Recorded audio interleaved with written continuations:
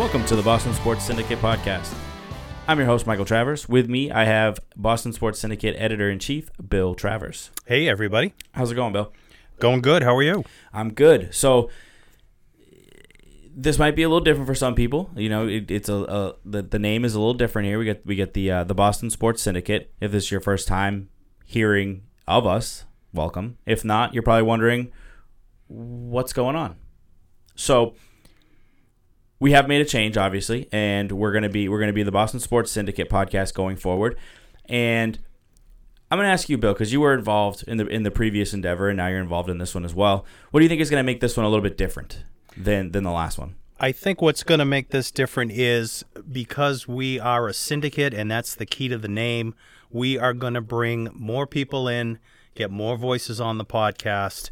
We're going to tap into our team of writers that we have on our website, and we want to bring many different opinions to our listeners, not just two. So that is where we are going to be different.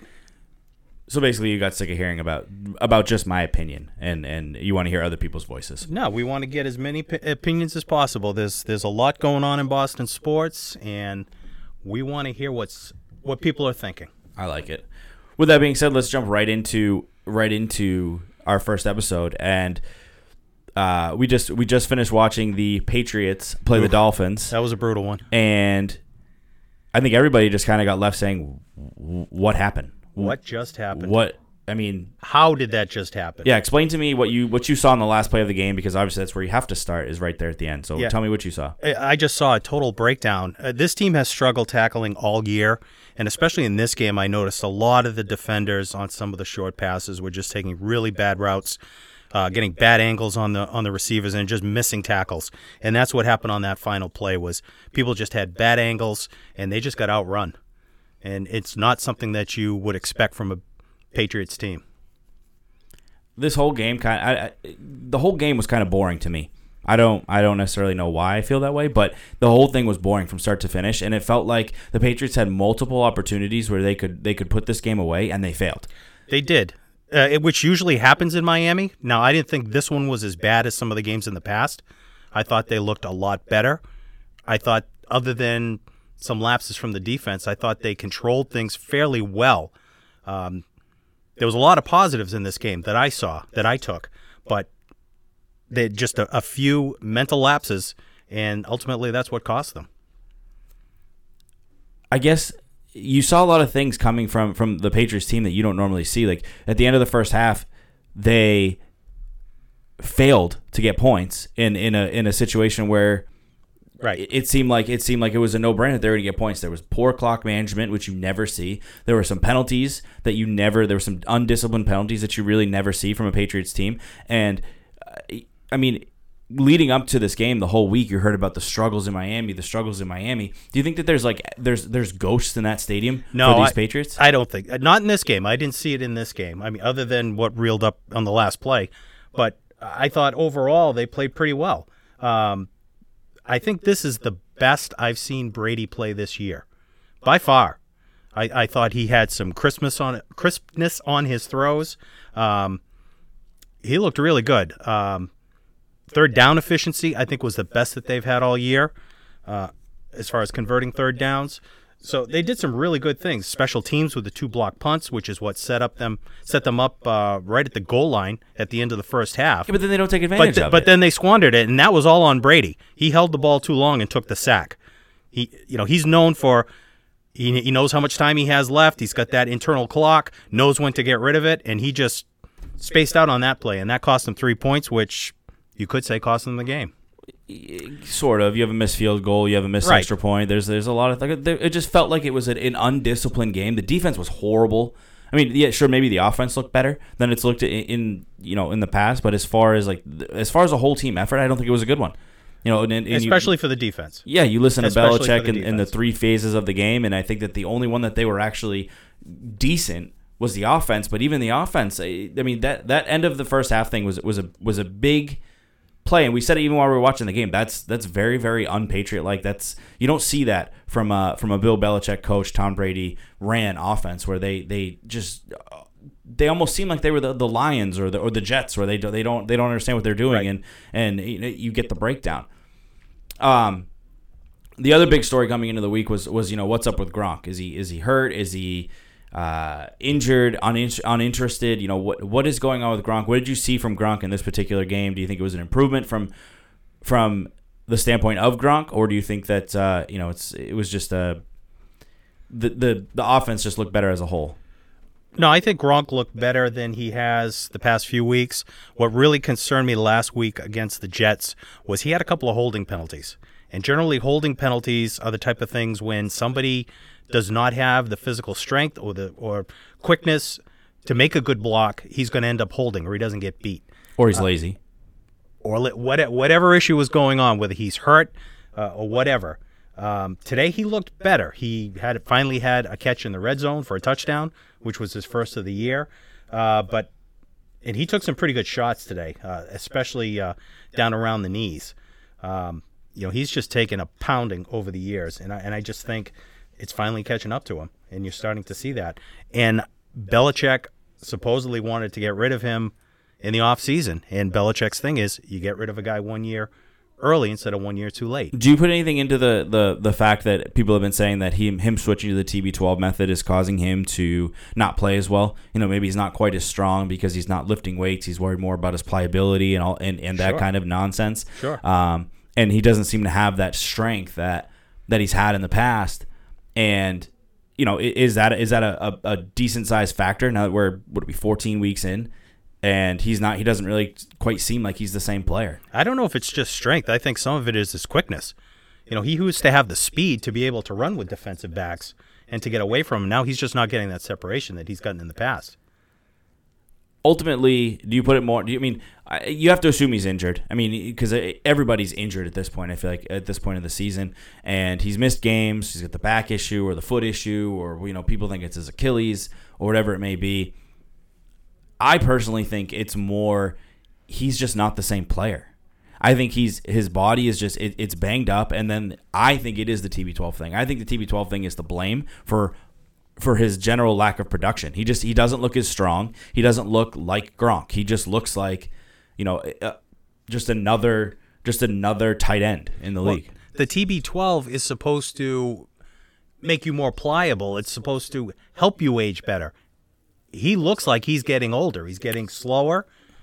Strength is one thing, but he needs the quickness in his game as well, and he just hasn't had that this year. Right, but the TB12 thing, you saw it on Tom versus Time. They chirped Edelman for lifting weights because he was bench pressing and he should have been stretching or whatever it was.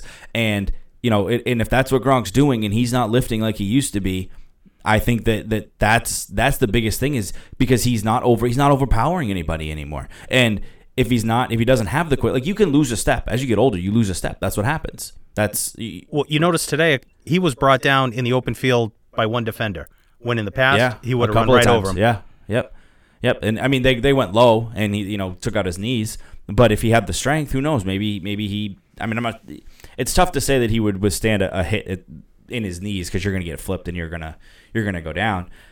But I just think that if he loses a step, then I think the strength is more important than anything at that point, because if you're not faster, you need to be stronger. Well, the strength's going to hurt him as a blocker, and that's what happened last week when he was getting the holding penalties. Or even as a physical receiver, because he's a physical receiver. Right. So if he can't use his strength to get some separation, now obviously you can't push off and all that stuff. Well, I think that's another thing that's hurt him, is the pushing off, because he was getting some pass interference calls, offensive pass interference calls called against him.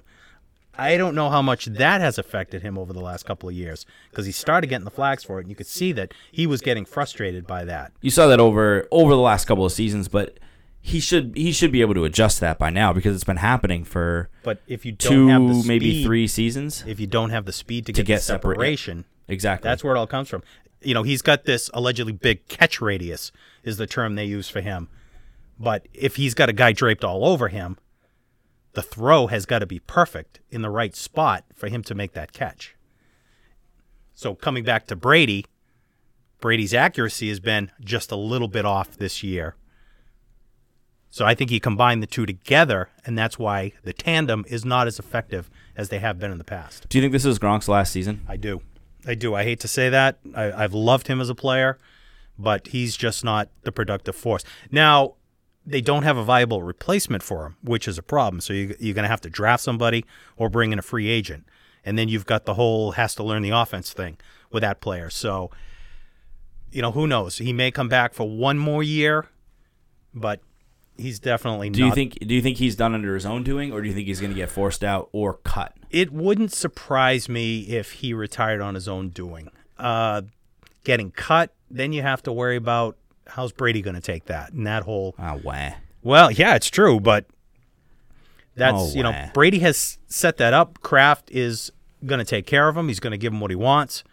So you create that whole situation, and then it gets back to what's Belichick's status with the team.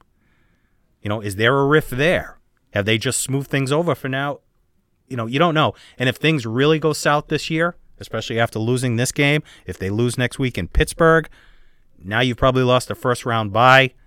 Things could get ugly. I don't think they're going to lose in Pittsburgh. I mean, I think that this was a game that you thought that people thought they were going to lose all season because of the ghosts in Miami. But I think they'll be okay when it comes to Pittsburgh, and I still think because Houston lost today, so I still think they're going to end up with that 2 seed. I think Pittsburgh, with their chance of getting a first round bye or getting the 2 seed, I think they've pretty much ruined that. They're 7-4-1 at this point, so they're not. And I mean, if they win today, they're 8-4-1. So but there's still that tie away, and that tie might come back to haunt them. And next week will be a big matchup, but I find you very rarely see this team lose back-to-back games. So I don't. And the Steelers seem to always find a way to lose. So I don't. They do, but they've got some weapons on offense, and whatever has been bothering the Patriots defense when they've played on the road, they need to figure it out next week. They got gashed today by Tannehill and a 35-year-old Frank Gore. What's going to happen with Roethlisberger and? Yeah, but for some reason they always seem to figure it out. They always seem do to figure it out. Well, Pittsburgh is Pittsburgh. They're going to do what they do, so you know that going in. But they've still got the weapons. They've got the weapons. What are your overall thoughts this year when it relates to Tom Brady? I think 41-year-old Tom Brady. I think he's really started to show his age this year. Before today, like I said, this was the best I've seen him play all year. Before that, I thought his throws have been off all year. I don't think he's had the zip on the ball that he's had in the past. He's gotten happy feet when you put pressure on him, worse than usual. And I think you saw that a couple of times today when he had some pressure on him, and he threw the ball and spun away at the same time so he wouldn't take a hit. He's always done that because he's a baby. But you're seeing it more and more with him. No, you are. You definitely are. He's not standing in the pocket. He doesn't want to take a hit. He can still move around in the pocket. He can step up, buy himself some extra time. But the book against him has always been you get pressure on him right up the middle, and that's when he starts to get the happy feet and starts to lose. Do you think he's been seeing ghosts more so this year than he has in the past? I mean, I feel like last year, maybe even the year before that, he saw a ton of ghosts where guys weren't there yet, but his mental clock was sped up, and he felt like guys were there, so he was throwing the ball away a little bit sooner. I don't feel like it's been that way this year. I think that he's been a little bit better in relaxed and not necessarily. I mean, yes, he gets his happy feet, but I don't think he's been shying away or throwing the ball away as quickly this year as he has in the past. See, I think it's the opposite. I think he has been throwing the ball away, just throwing it away. When he doesn't see a play there, you can have no pressure on him at all. He'll just dump the ball off, throw it at the feet of the receiver, or throw it out of bounds. I've seen him do a lot more of that this year than he has in the past. So it's not like some quarterbacks can roll out. Yeah, not him. Try to make something happen. That's not his game. So he'll just dump it off, come back for the next play. What do you think about him getting his 1,000 rushing yards in his career? Yep. That's like a guy that plays 20 years in Major League Baseball and hits 400 home runs. So, eventually you're going to get there if you play long enough. My question is, why are people making such a big deal of it? Like, I can't believe they made a jersey out of it. They were selling it on the Patriots website. Anything to make money. But I guess my question is, why do people care?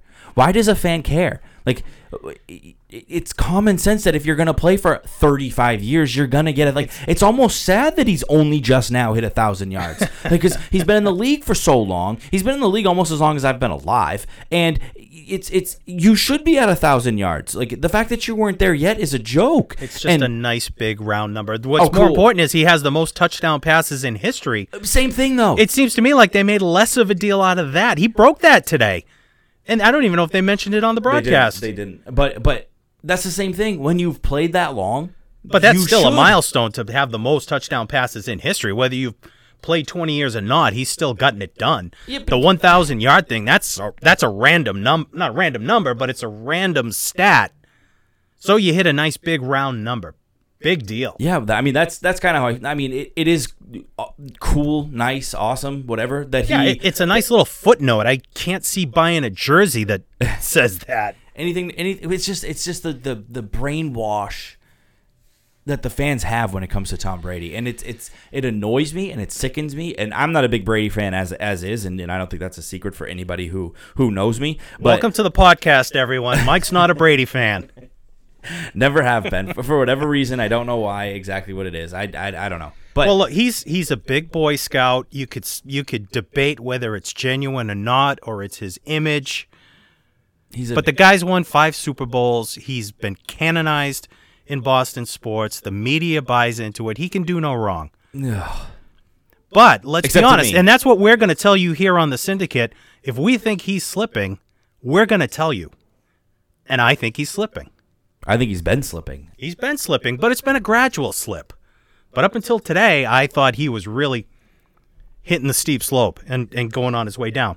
But I saw a lot of good things today. He did have a couple of nice balls today. He had that ball to Patterson. The Patterson touchdown was a beautiful throw. The throw to Edelman, it was later in the game. I think they ran the same play back. I know you had mentioned it where they tried to run a play and Edelman just missed it. He dropped it. And you said, go to it again. They went to it again. That was another nice throw. Which was the same play on the Edelman touchdown. Was basically the same play, which was a nice throw. They had another one on third down, which he put right in the right spot.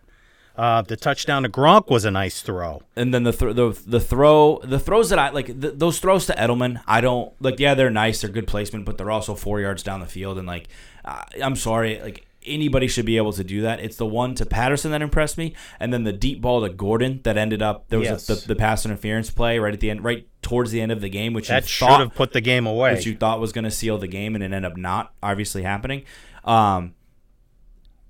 Those were the impressive balls to me, and I think if he can stretch the field like that, it's gonna improve the offense.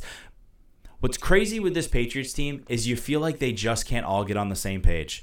The offense will have a great game, but the defense will suck. The defense will have 4 or 5 games, but the offense can't seem to figure it out. So you hope that down the stretch here, and hopefully the last 2 games of the season being against the horrendous Bills and the horrendous Jets, that maybe they can start to build a little momentum and get going, and hopefully everybody gets on the same page where the offense and the defense put a complete game together. Can you think of a game this season where they both have been good? You know, and the weird thing is, I think for the most part, the defense has struggled on the road, whereas the offense has put it up at home.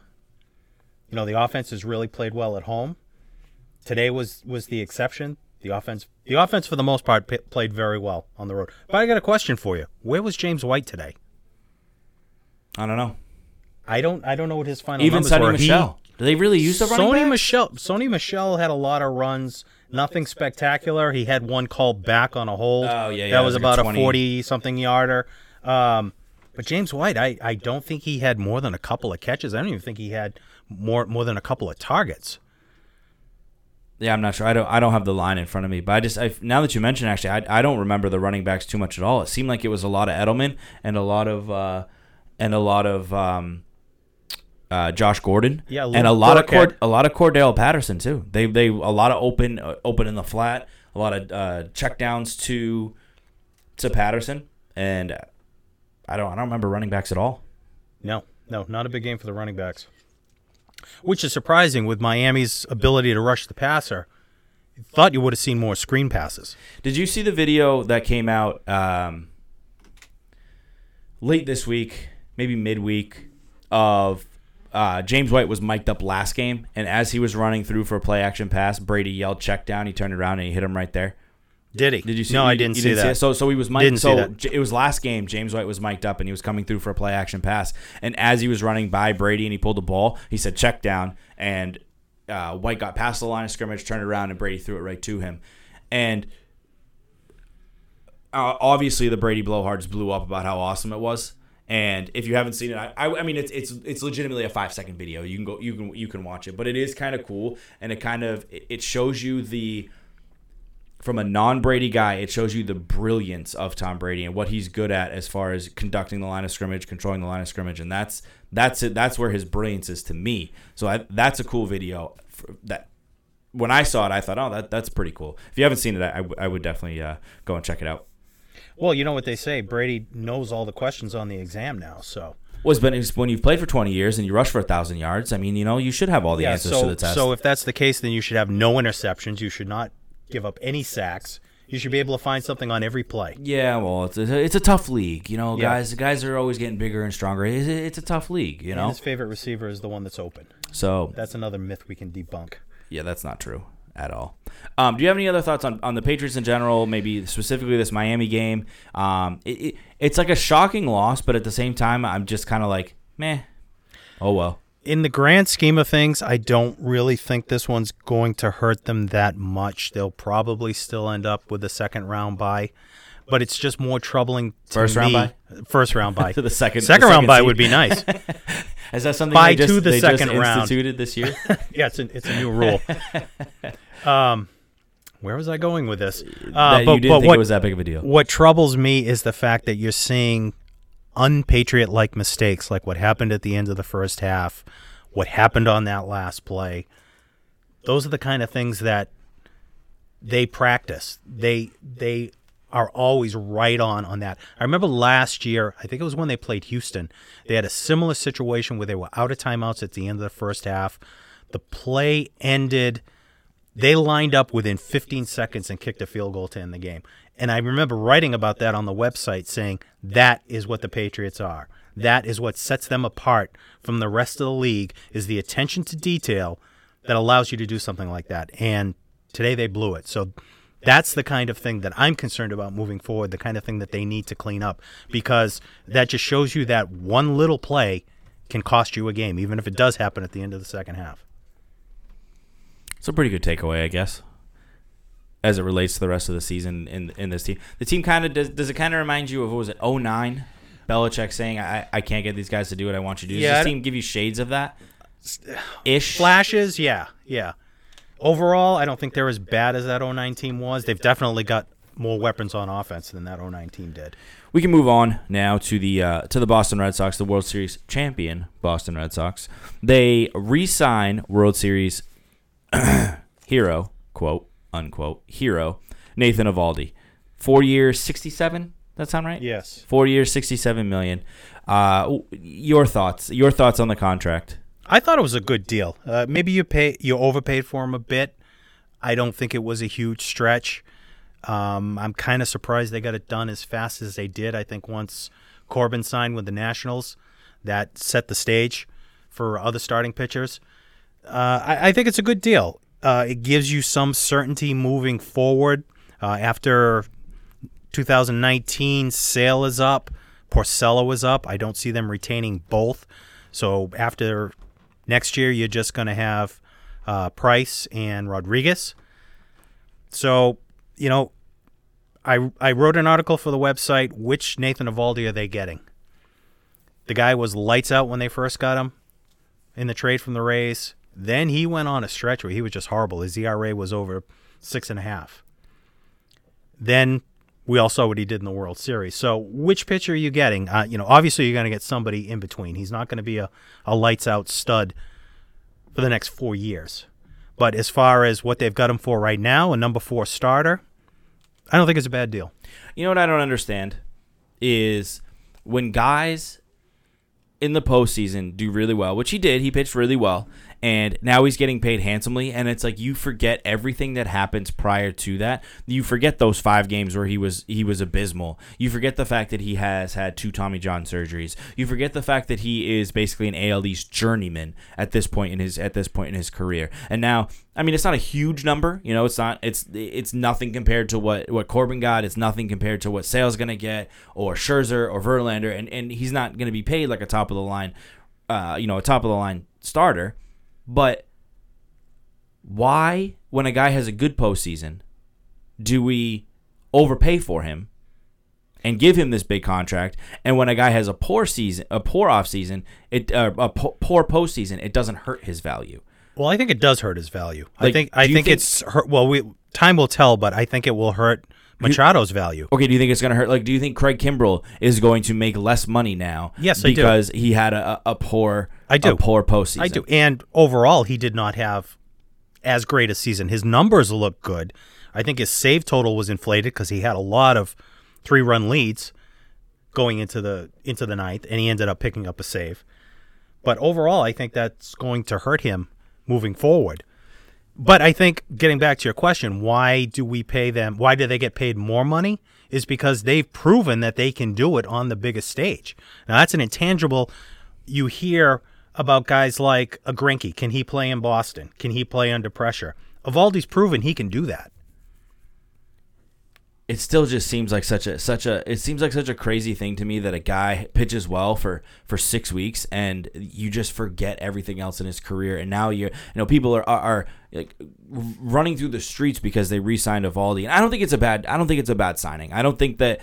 I mean, 4 years is long. 67 mil is a high number, but 4 years isn't that bad considering he's only going to be 29 next year. Sure, but you're going to get him in his prime. Sure, but you're not giving him a 6-year deal like you did with Price when he was 29, and now you're paying for him when he starts to break down as he gets into his mid-30s.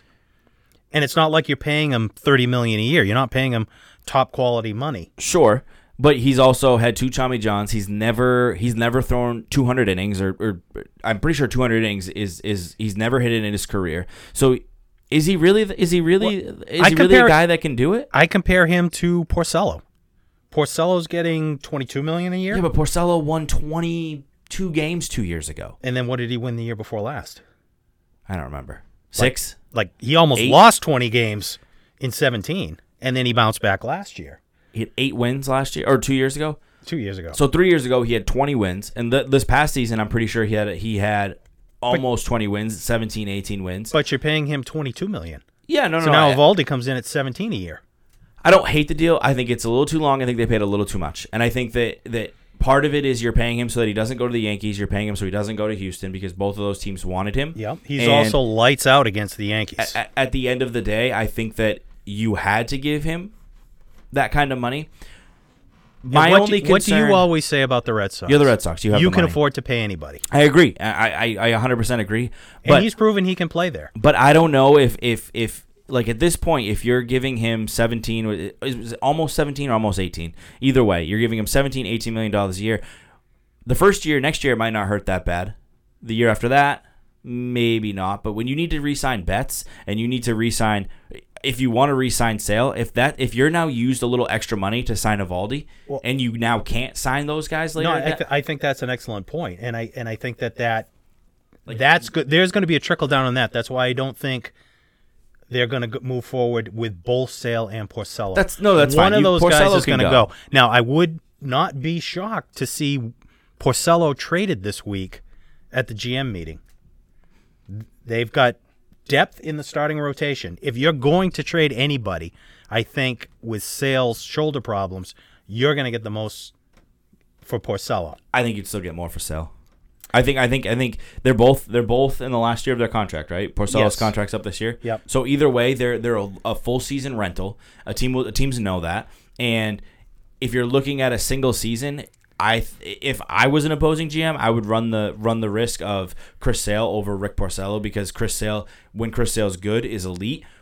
When Rick Porcello's good, he's good. It depends on what you're looking for. Now, I think they absolutely have to trade him to one of the National League contenders like the Brewers or the Phillies or the Braves, who are up and coming but still need that little bit more. You're not going to trade him anywhere in the American League because you don't want him to come back and bite you. So those are the teams that you have to target for trade. So I haven't done my research. I don't know what those teams have for prospects in their minor league system, but I think that's, if anything, that is what will happen is where they'll end up looking to make a trade if they make one. Other than that, you don't have a lot of commodities you can pick from. I think for trade bait. I don't think they're going to trade Porcello. I think that they re-signed Eovaldi, and they're going to run with, Sale, Price, Porcello, Eovaldi, and Erod, and they're going to go for it again this year. I think they're going to. I agree with you. They're going to go for it, and yep. maybe they end up re-signing Sale at the end of the season. I'm not sure, and it's way too far away to even really talk about that. But I think that they got Eovaldi, and they're going to make a run at it this year. Now, before I ask you who they sign next, I guess I have to ask you this first. Do you think Eovaldi will eventually become the closer for the Boston Red Sox? Only if he fails as a starter. So like Dennis Eckersley? Well, yeah. Yeah. I guess. Well, Eckersley bounced around to 3 different teams before. Well, so did turned him Eovaldi. Into a closer. So did Eovaldi. True. So did Eovaldi. It's true. But I think he's some insurance for a closer if they don't sign one in the offseason. Which gets me to my main point. And who are you looking for them to sign next? I was just going to ask you that same question. I wouldn't throw a lot of money at anybody, to be honest with you. I don't really like any of the guys that are out there.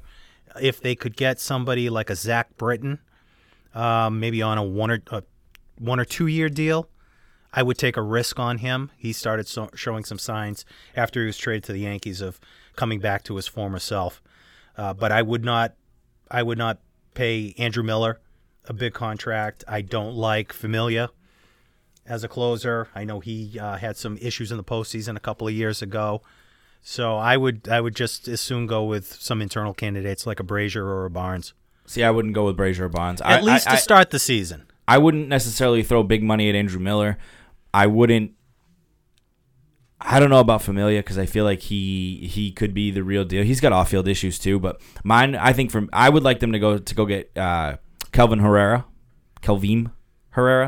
who's the closer for the Royals, and then he got traded. I can't think of where he went before. To the Nationals. Or it was either Nationals or Oakland. I can't remember. But either way, I think everybody got traded to Oakland at some point. That's true. I like him as a closer. If it was my choice, I would pick him. I'm okay with Zach Britton if you can get Zach Britton on a deal, but I think that there are teams that are stupid that'll throw money at Britton, and there are teams that'll throw big money at Miller. And obviously, I mean Kimbrel. You don't. There's zero chance that Kimbrel comes back to this team, right? In your eyes, I don't see it. No, especially if he wants 6 years. And the other thing you got to keep in mind is they are going to have to pay Betts and Bogarts, either through arbitration or come to a 1 year deal with him. Bogarts is in his walk year. He's up for a hefty raise. I think Betts made 10 to 12 last year. He's up for a hefty raise even if he goes to arbitration. These are guys you're going to have to – Jackie Bradley's another one who's going to get a bump in pay. They're already pushing the salary cap. Why are we giving Jackie Bradley more money? We're not giving it to him, but it just happens that when a guy gets to arbitration, it's more or less slotted that, okay, he's got 5 years of Major League service, he's going to get X amount of money. They'll compare him to other guys with that type of longevity. So these guys are going to get pay raises, whether it's a huge bump or not. They're going to get pay raises. They're not going to make any less money. You're already pushing the cap with these guys. So I don't think you're going to have enough money to go after a big free agent at this point, especially where you just signed Eovaldi. See, that's where signing Eovaldi would make me mad. Whereas if that takes you out of the running, now obviously Betts and Bogarts, those are your own guys. If they're getting bumps because they're arbitration eligible or whatever the case may be, then that's fine. I don't have an issue with that. But they may just go over the cap. They may just say, "Oh, let's make one more run at it with the team that we have, and we'll pay the luxury tax."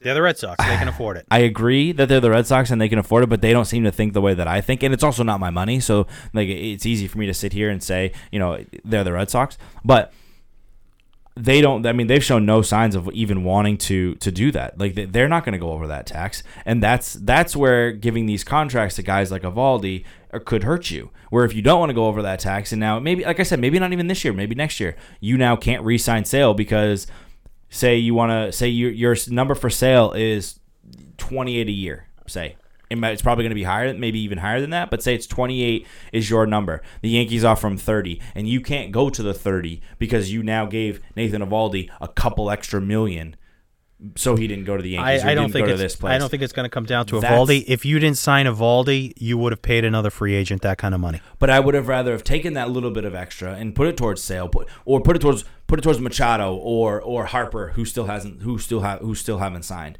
Now you're not going to sign those guys, obviously, at this point. Well, allegedly Harper turned down 10 years, $300 million from the Nationals. He doesn't want to play in Washington.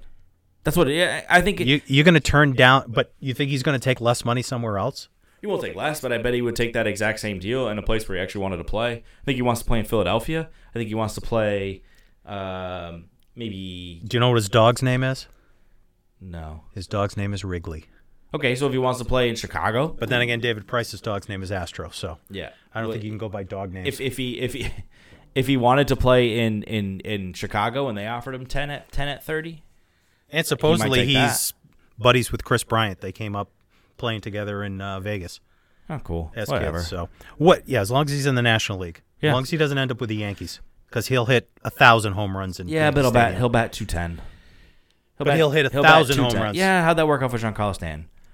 I don't know. I like Bryce Harper, but he's very much boom or bust. He's baseball now. Yeah, no, I know. It's walk, home run, strikeout. I know. Any other thoughts on the Red Sox before we move on?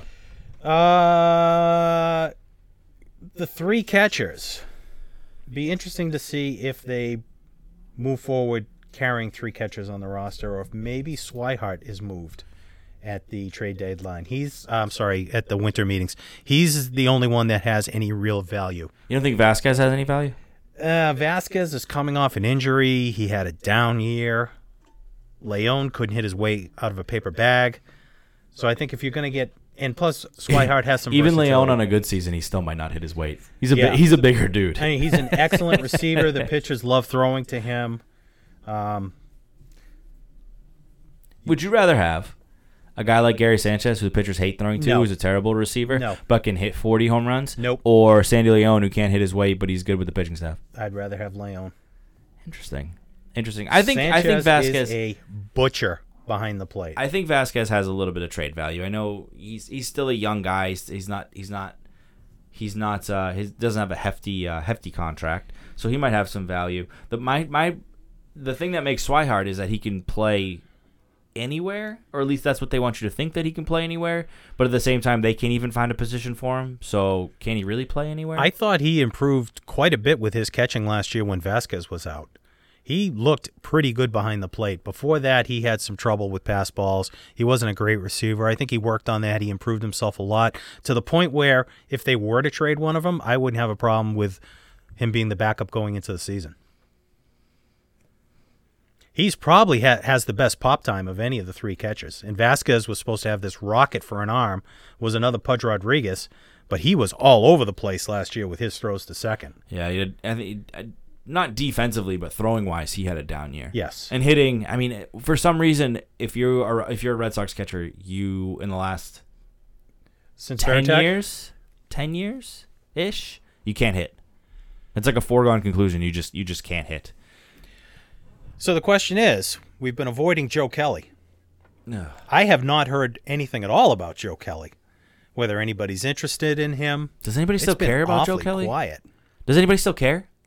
Okay, there's another guy who had a terrible year, but he had a good great postseason. So now you're going to pay him $10 million a year because you're going to have to overpay. So you don't want him back at all? No.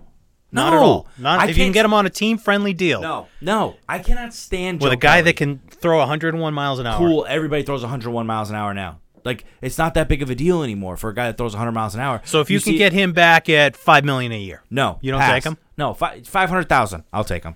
That's it. Wow, that's not even the major league minimum. I cannot stand Joe Kelly, and I cannot stand Brock Holt.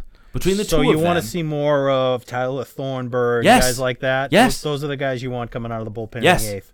Yeah. Yikes. Yeah. Give me Matt Barnes in the eighth, and then get me a closer. I don't need to see Joe Kelly. I don't need to see Joe Kelly in his stupid rec specs at all. You're not, I'm you're over not going to it. miss his little things he does in No. spring training. All those cute little videos Then he none of does. it is cute. None of it is cute. You're a grown man who's a moron. What are you going to do with your Joe Kelly Fight Club shirt if he leaves? I don't own a Joe Kelly fight. I don't own a Joe Kelly Fight Club shirt because It's right it's next all to a your hoax. Tom Brady 1,000 rushing yard Yeah, shirt. definitely. It's a hoax, and he's just such a squid. And this is the same moron that said, "I'm going to win the Cy Young next year." It's called Remember that? confidence. What's wrong with that? It's called confidence, and then he got demoted to the bullpen before the season even he got started. demoted to Pawtucket that year. Before it even started, he was in the bullpen. Like, he's a dweeb. No. Episode 1, Mike is losing. Out on Joe Kelly. I'm always out on Joe Kelly. I will forever. And you did some nice things in the playoffs. Thanks, Joe. But go do those things for someone else because I don't Thanks, need Joe. to see it. Here's your ring. Moving on. I don't need to see it. I don't need it anymore. I'm over it. Joe Kelly. Let's move on. Joe Kelly. I was doing so well. I kept it together for 40 minutes without freaking out. Good job. Good work. Makes things interesting. Joe Kelly. If we keep agreeing on everything, nobody's going to listen. Bruins or Celtics? Your choice. Let's go to the Bruins. Well, let me ask you some questions on the Bruins now. Okay. Mr. Bruins fan. As long as it doesn't have anything to do with Joe Kelly. No Joe Kelly. I hear he can't skate, though. Can he? Skates like the wind. Does he skate 101 miles an hour? Yeah, guy. He He's can a do wicked it all. slapper. Yeah. He's got some hands on him.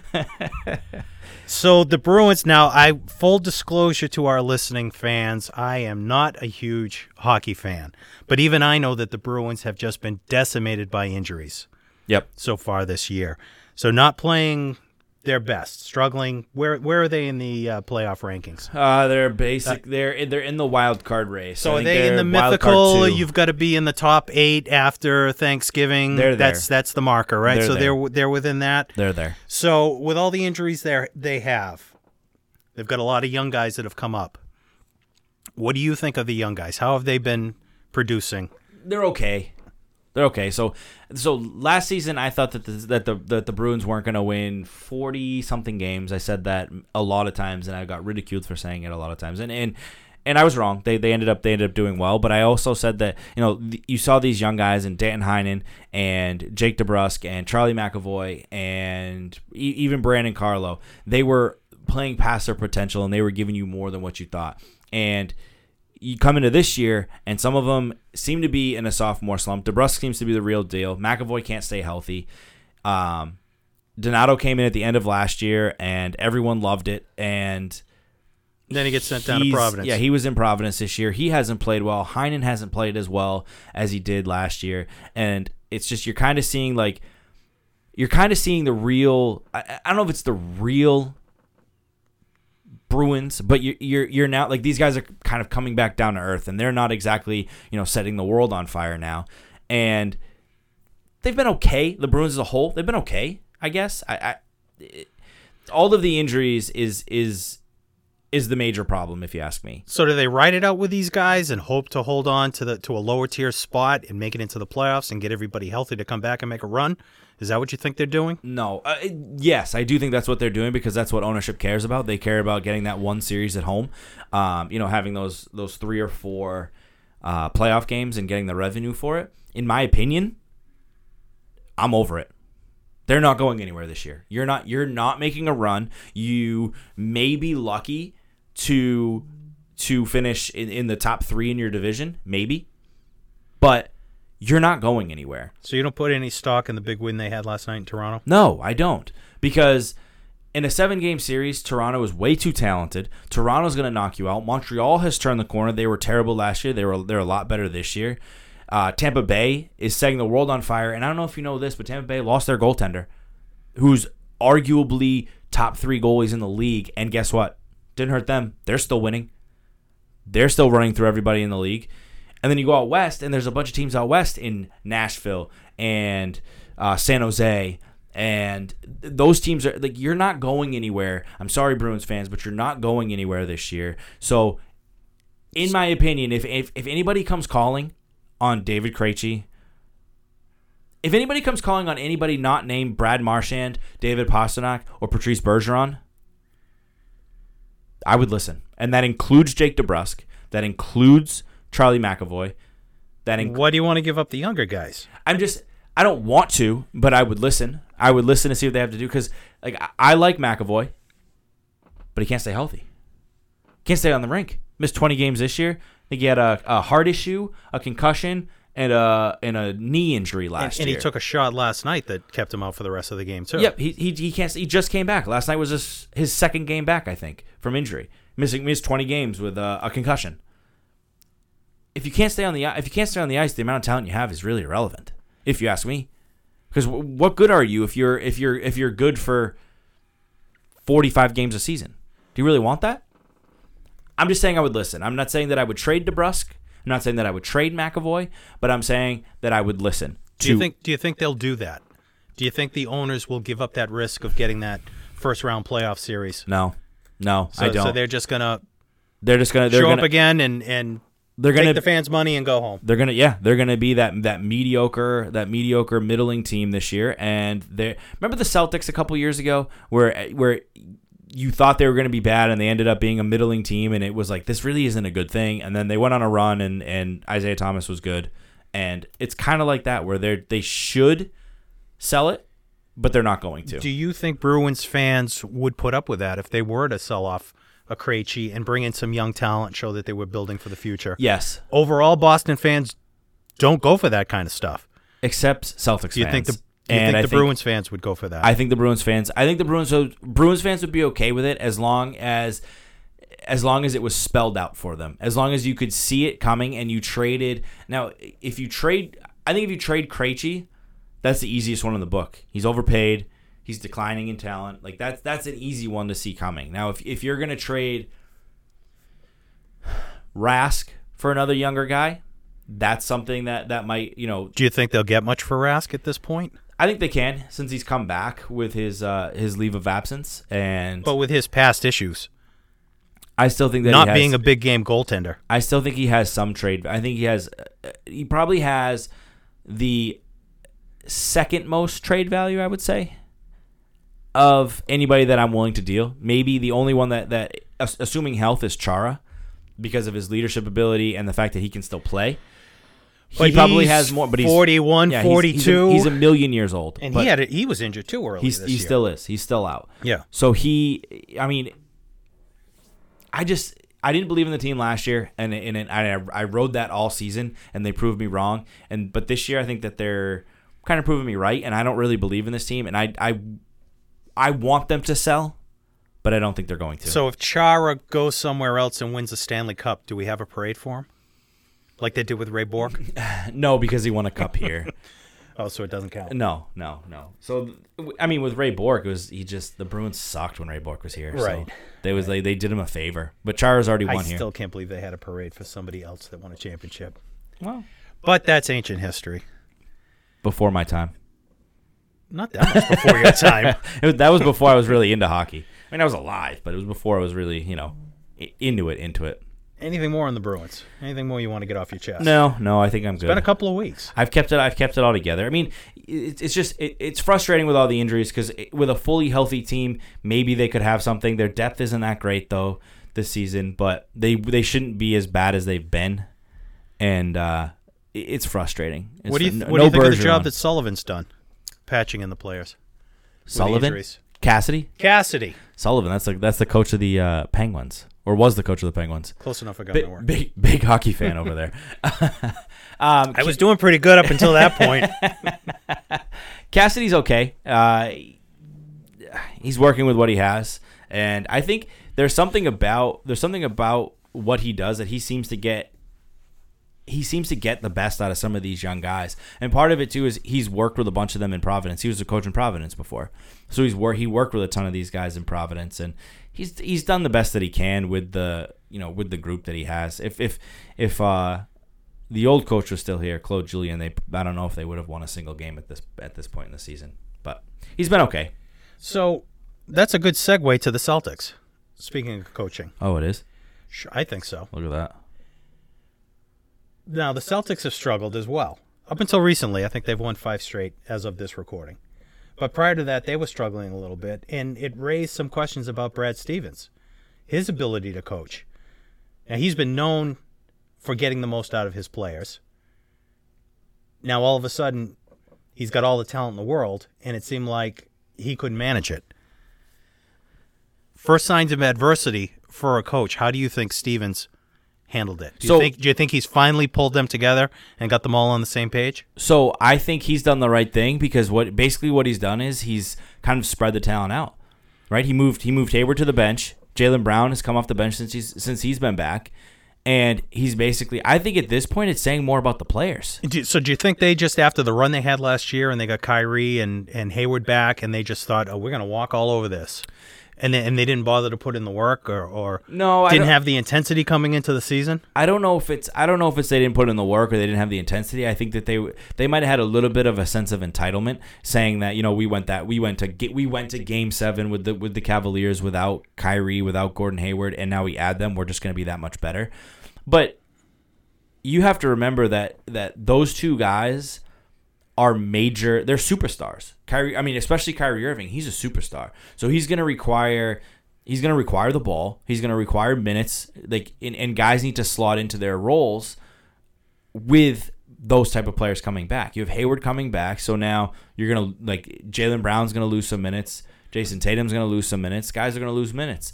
And Kyrie comes back, and so Terry Rozier loses minutes. Terry Rozier doesn't like the fact that he's lost minutes. And for some reason, when all those guys came back, they couldn't make it work altogether. So if you ask me, I think that it's kind of on the players. Because if you're Gordon Hayward and you're Kyrie Irving, why can't you work together? Gordon Hayward's a shooter. Kyrie Irving's a facilitator. But why can't they work Hayward's together? been off. Hayward has not been the shooter he was before the injury. No. He's still coming back. No, he is, and he's turning into a facilitator. But the fact that you gave this guy all that money, and now he's coming off the bench for you, but the guy had a horrific injury. That wasn't the plan going in when you signed him. No. But he's back now. He's back healthy. But he's not what he was. No. He probably never will be what he was. So you think him coming off the bench as a 6 man? I don't like it. You don't like it? I don't like it. I don't think that a guy that is getting a max deal should be coming off the bench. But you've got to reevaluate after the circumstances of that injury. He is not the player that you signed. You can't look at what he's making for a contract. But he needs to figure it out, and he needs to make it work because he needs to be a leader of the team, and he needs to be a guy that is contributing in a major role. You can contribute coming off the bench. Right, but if you're contributing coming, which he has been doing. And there's an old saying in basketball, it's not about who starts the game, it's about who finishes the game. Well, it's about who gets the most minutes in a game. Right? No, it's who finishes. Who's on the floor at the end of the game when it's crunch time? Yes and no, because if a game's a blowout, then you have a bunch of scrubs at the end of the game. So Kevin McHale. You heard of Kevin McHale? Yes. He's in the Hall of Fame? Yes. He was a 6 man. Okay, but was he getting a max deal? Did he get signed for a max deal? The contract is irrelevant. What difference does it make? Of course it's irrelevant. It's not irrelevant. It's what is the player now. David Price, if you go by his contract, he's the number 1 starter. Is he the number 1 starter on the Red Sox? If Sale is healthy? Kind of is. Am I asking the wrong guy that question? He kind of is. You can't go by the contract. You've got to go by the player, what he is now. It's different by league because there's no salary cap in the MLB. So that's completely different in the MLB than it is in basketball. In basketball, your max players are your leaders on and off the court. And right now, a 6th man you can be a leader as a 6 man. Yeah, sure, to the second unit. No. Cool. No. Good work. You're passing a Brad Winokur. So do you dole out the number of playing minutes by how much a guy makes? You're the highest paid player on the team. You get 48 minutes. You're the second highest paid player on the team. You get 46. No. But if you sign him and he's supposed to be one of your leaders, he needs to be one of your leaders, and that means he needs to start. He needs to be a starter. If you're paying this guy that much money, he needs to be out there and he needs to start. And you need to figure it out because when it comes down to the playoffs and that bench shortens, you need your best players to be out on the floor way more often than not. Why isn't Kyrie the leader of the team? He's the best player on the team, and he's the point guard. He is the leader of the team, but it's not all one person. Al Horford's also a leader on that team. And Gordon Hayward should also be a leader on that team. Given the contract, given the fact that he was a highly sought-after free agent, he needs to be starting. Now, if he had come back and he came in and the first couple games he was coming off the bench, then that's one thing. Because that's telling me that he wasn't ready to come back and he's working his way back into it. If that's how they had handled it, I would have been okay with it. But he was starting, and that unit wasn't working. But I think he was forced into that starting role, maybe for the reasons you just said. Probably. Because of his and he wasn't ready. And then Stevens realized this isn't working. The best thing for this team right now is for him to come off the bench. Yes. So Stevens has done a good job. That's why I'm putting it on the players. This whole conversation started because you asked me what I think Stevens has done. I think Stevens did the right thing. Moving Jaylen Brown to the bench probably should have been that way from the beginning. But moving Jaylen Brown to the bench was the right move. Moving Gordon Hayward to the bench was the right move as a coach. I don't like it as a fan looking at the player. That's what I don't like. Does that make sense? I suppose. So, great job by Brad Stevens recognizing that it wasn't working. He needs to come off the bench, and he needs to be the leader of the second unit. Horrible as a fan that my second unit leader is a max contract guy. I don't like that. I don't like it. I think you got to put the contract aside. We can agree to disagree. But could you imagine the Heat team, Dwayne Wade coming off the bench? If Dwayne Wade Chris was coming Bosh, out of getting his leg split in half and he was not the Dwayne Wade that he was before, and that's what's best for the team, then that's what you do. Then he should have You're going to give up wins because you've got a guy who's the highest paid player on your team that is not playing up to what you signed him for when you signed him? Yes. Well, then that's just because that's no. You've got to take what you have and use it to your best advantage for the team to get a win. Whether it's your highest paid player coming off the bench or not even playing at all, that's what's best for the team. That's what Belichick does as a coach. He doesn't care how much a guy's getting paid. He'll bench somebody if they're not helping the team. You do what's best for the team. His microphone has been clipping for the last 2 minutes. So that's good. That's good. He's been yelling at me for 2 minutes now, and everything is in the red. So this is good. No, but from a coaching standpoint, I agree with you. That's the right thing to do. But the point is I don't like it from a fan standpoint because I don't like the fact that one of my highest paid players is coming off the bench. I don't like it. Do you think that'll be the whole season? Do you think this is locked in, or do you think it's just until Hayward can get his game back, get a shot back, come the playoffs, he's ready to go, now he's a starter? The problem is they're winning. Like, this is working now. Yeah, so, they're also playing crap bag teams right now. So take it with a grain of salt. It's working right now for them. If they can get through this hump and get the team rolling and this works, why not go forward with it? That's what I'm saying, is the fact that they're winning right now with Hayward coming off the bench. And if it's working, I mean, if it's not broken, don't fix it. But that's contracts aside. I'm sorry, yeah, but I can't put contracts aside in the NBA because like those guys are the guys that they need to be out there. Like I'm sorry, like when it comes down to a playoff game, Gordon Hayward should be starting. That's just the way that that's the way that it is. That's the way it should be. He's paid to perform. You need to be out there. You need to be a starter. So Irving made a comment earlier in the year, and I know he doesn't like Thanksgiving. No, that they needed to pick up a 15-year veteran to be a leader. Yeah, I hated that comment. Why? Mainly for what you were just saying. You're paying these guys; these are max contracts. Irving is arguably top 5 player in the league, top 10.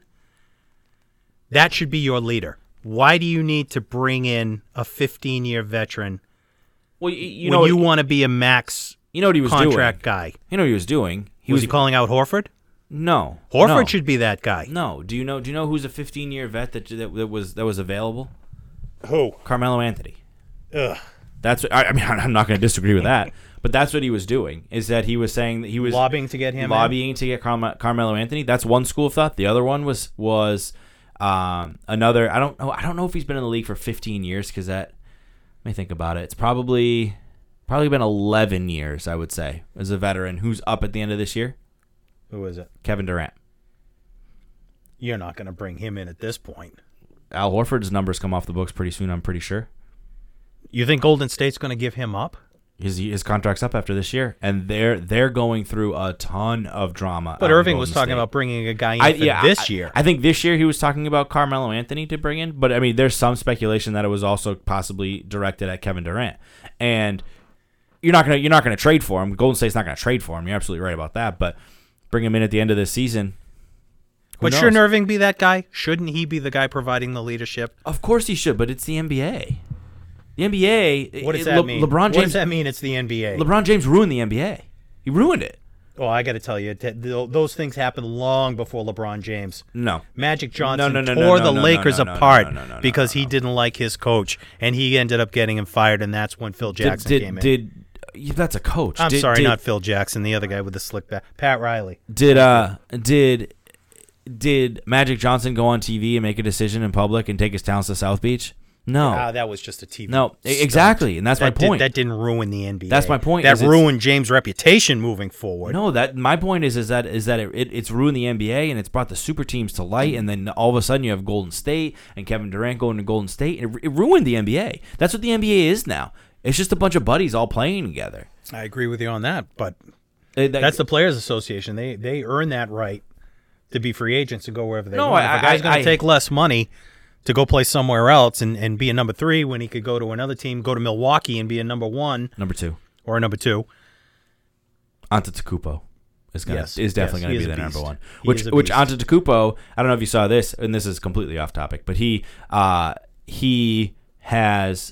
turned down the invitation to work out with LeBron James and Dwayne Wade and someone else this offseason because he said he doesn't want his opponents to think he's all buddy-buddy with them. That's more of what the NBA needs. That's old school. That's what the NBA needs. That is old school. I mean, the dude can barely speak English, but that's what the NBA needs. So maybe he meant something else. Yeah, he interpreted. He might not have understood what he was saying, but that's more of what the NBA needs. And I think that's why Kyrie Irving is saying that kind of stuff, because if you lobby to get a player and all of a sudden, like, Carmelo Anthony hears that, and then Carmelo Anthony is all hot and bothered to come to Boston, and maybe he plays well when he comes to Boston. That's what the NBA is. Like, they can't do it by themselves. Those days are over. Well, you've always needed the 3 superstars. You've needed 3 good players. That's the old rule of thumb. You need the 3 superstars. But you never saw lobbying for it like you do now. And that's what you didn't see was guys picking to go to those. You had the 3 superstars, but you kind of drafted them and lucked out and got them. What Golden State did. Yeah. Sort of. Right, but then they brought Durant in. Durant, yeah. But they were a good team before Durant. Right. That's on Durant, and that's the LeBron era. That's LeBron.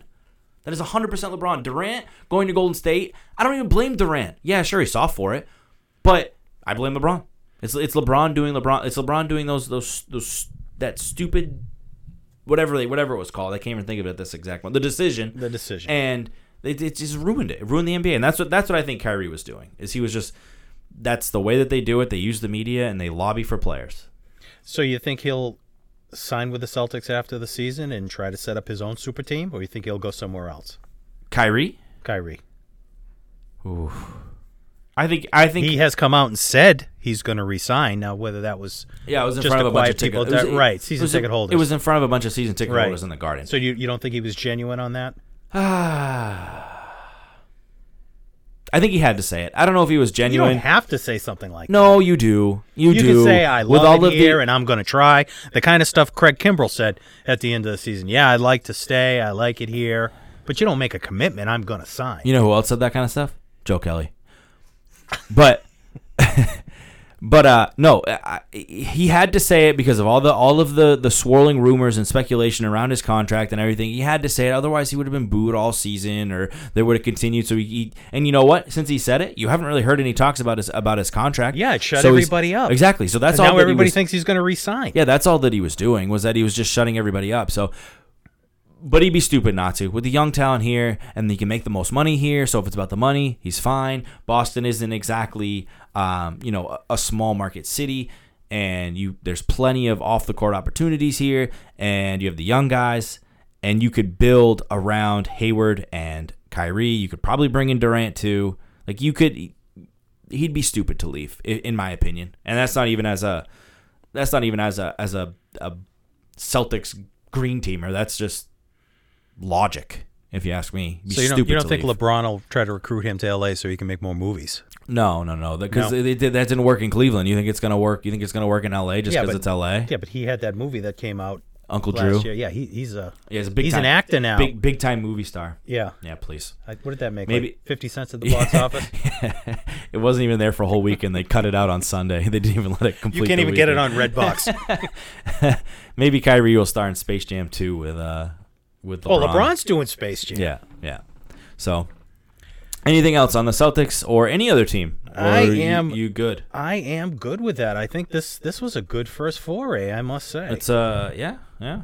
Let's see. I might have to go back and edit all your clips because you were screaming at me for so long. Oh, you got to scream But about but at least I moved away. So as I got louder, it didn't sound as bad. I'm not the seasoned pro on a microphone that you are. I'll get there. No, but thank you for joining me. Thank you for coming on and sharing your thoughts. You can hear more from Bill. Well, actually, you can read more from Bill on www.bostonsportssyndicate.com. And if you head over there, you can get to all of our other stuff. We're gonna do live episodes on Twitch. We're gonna have content on YouTube. We obviously have a Twitter and Instagram. You can find it all from there. We have a ton of articles. There's a merch site. We got some T-shirts and some sweatshirts available for purchase, and you can find it all on our website. That's www.bostonsportssyndicate.com. Thank you guys for listening. We'll catch you next time. Music for the Boston Sports Syndicate podcast was provided by Jay Kelly. To hear more from Jay, search the letter J. Kelly on iTunes or Spotify.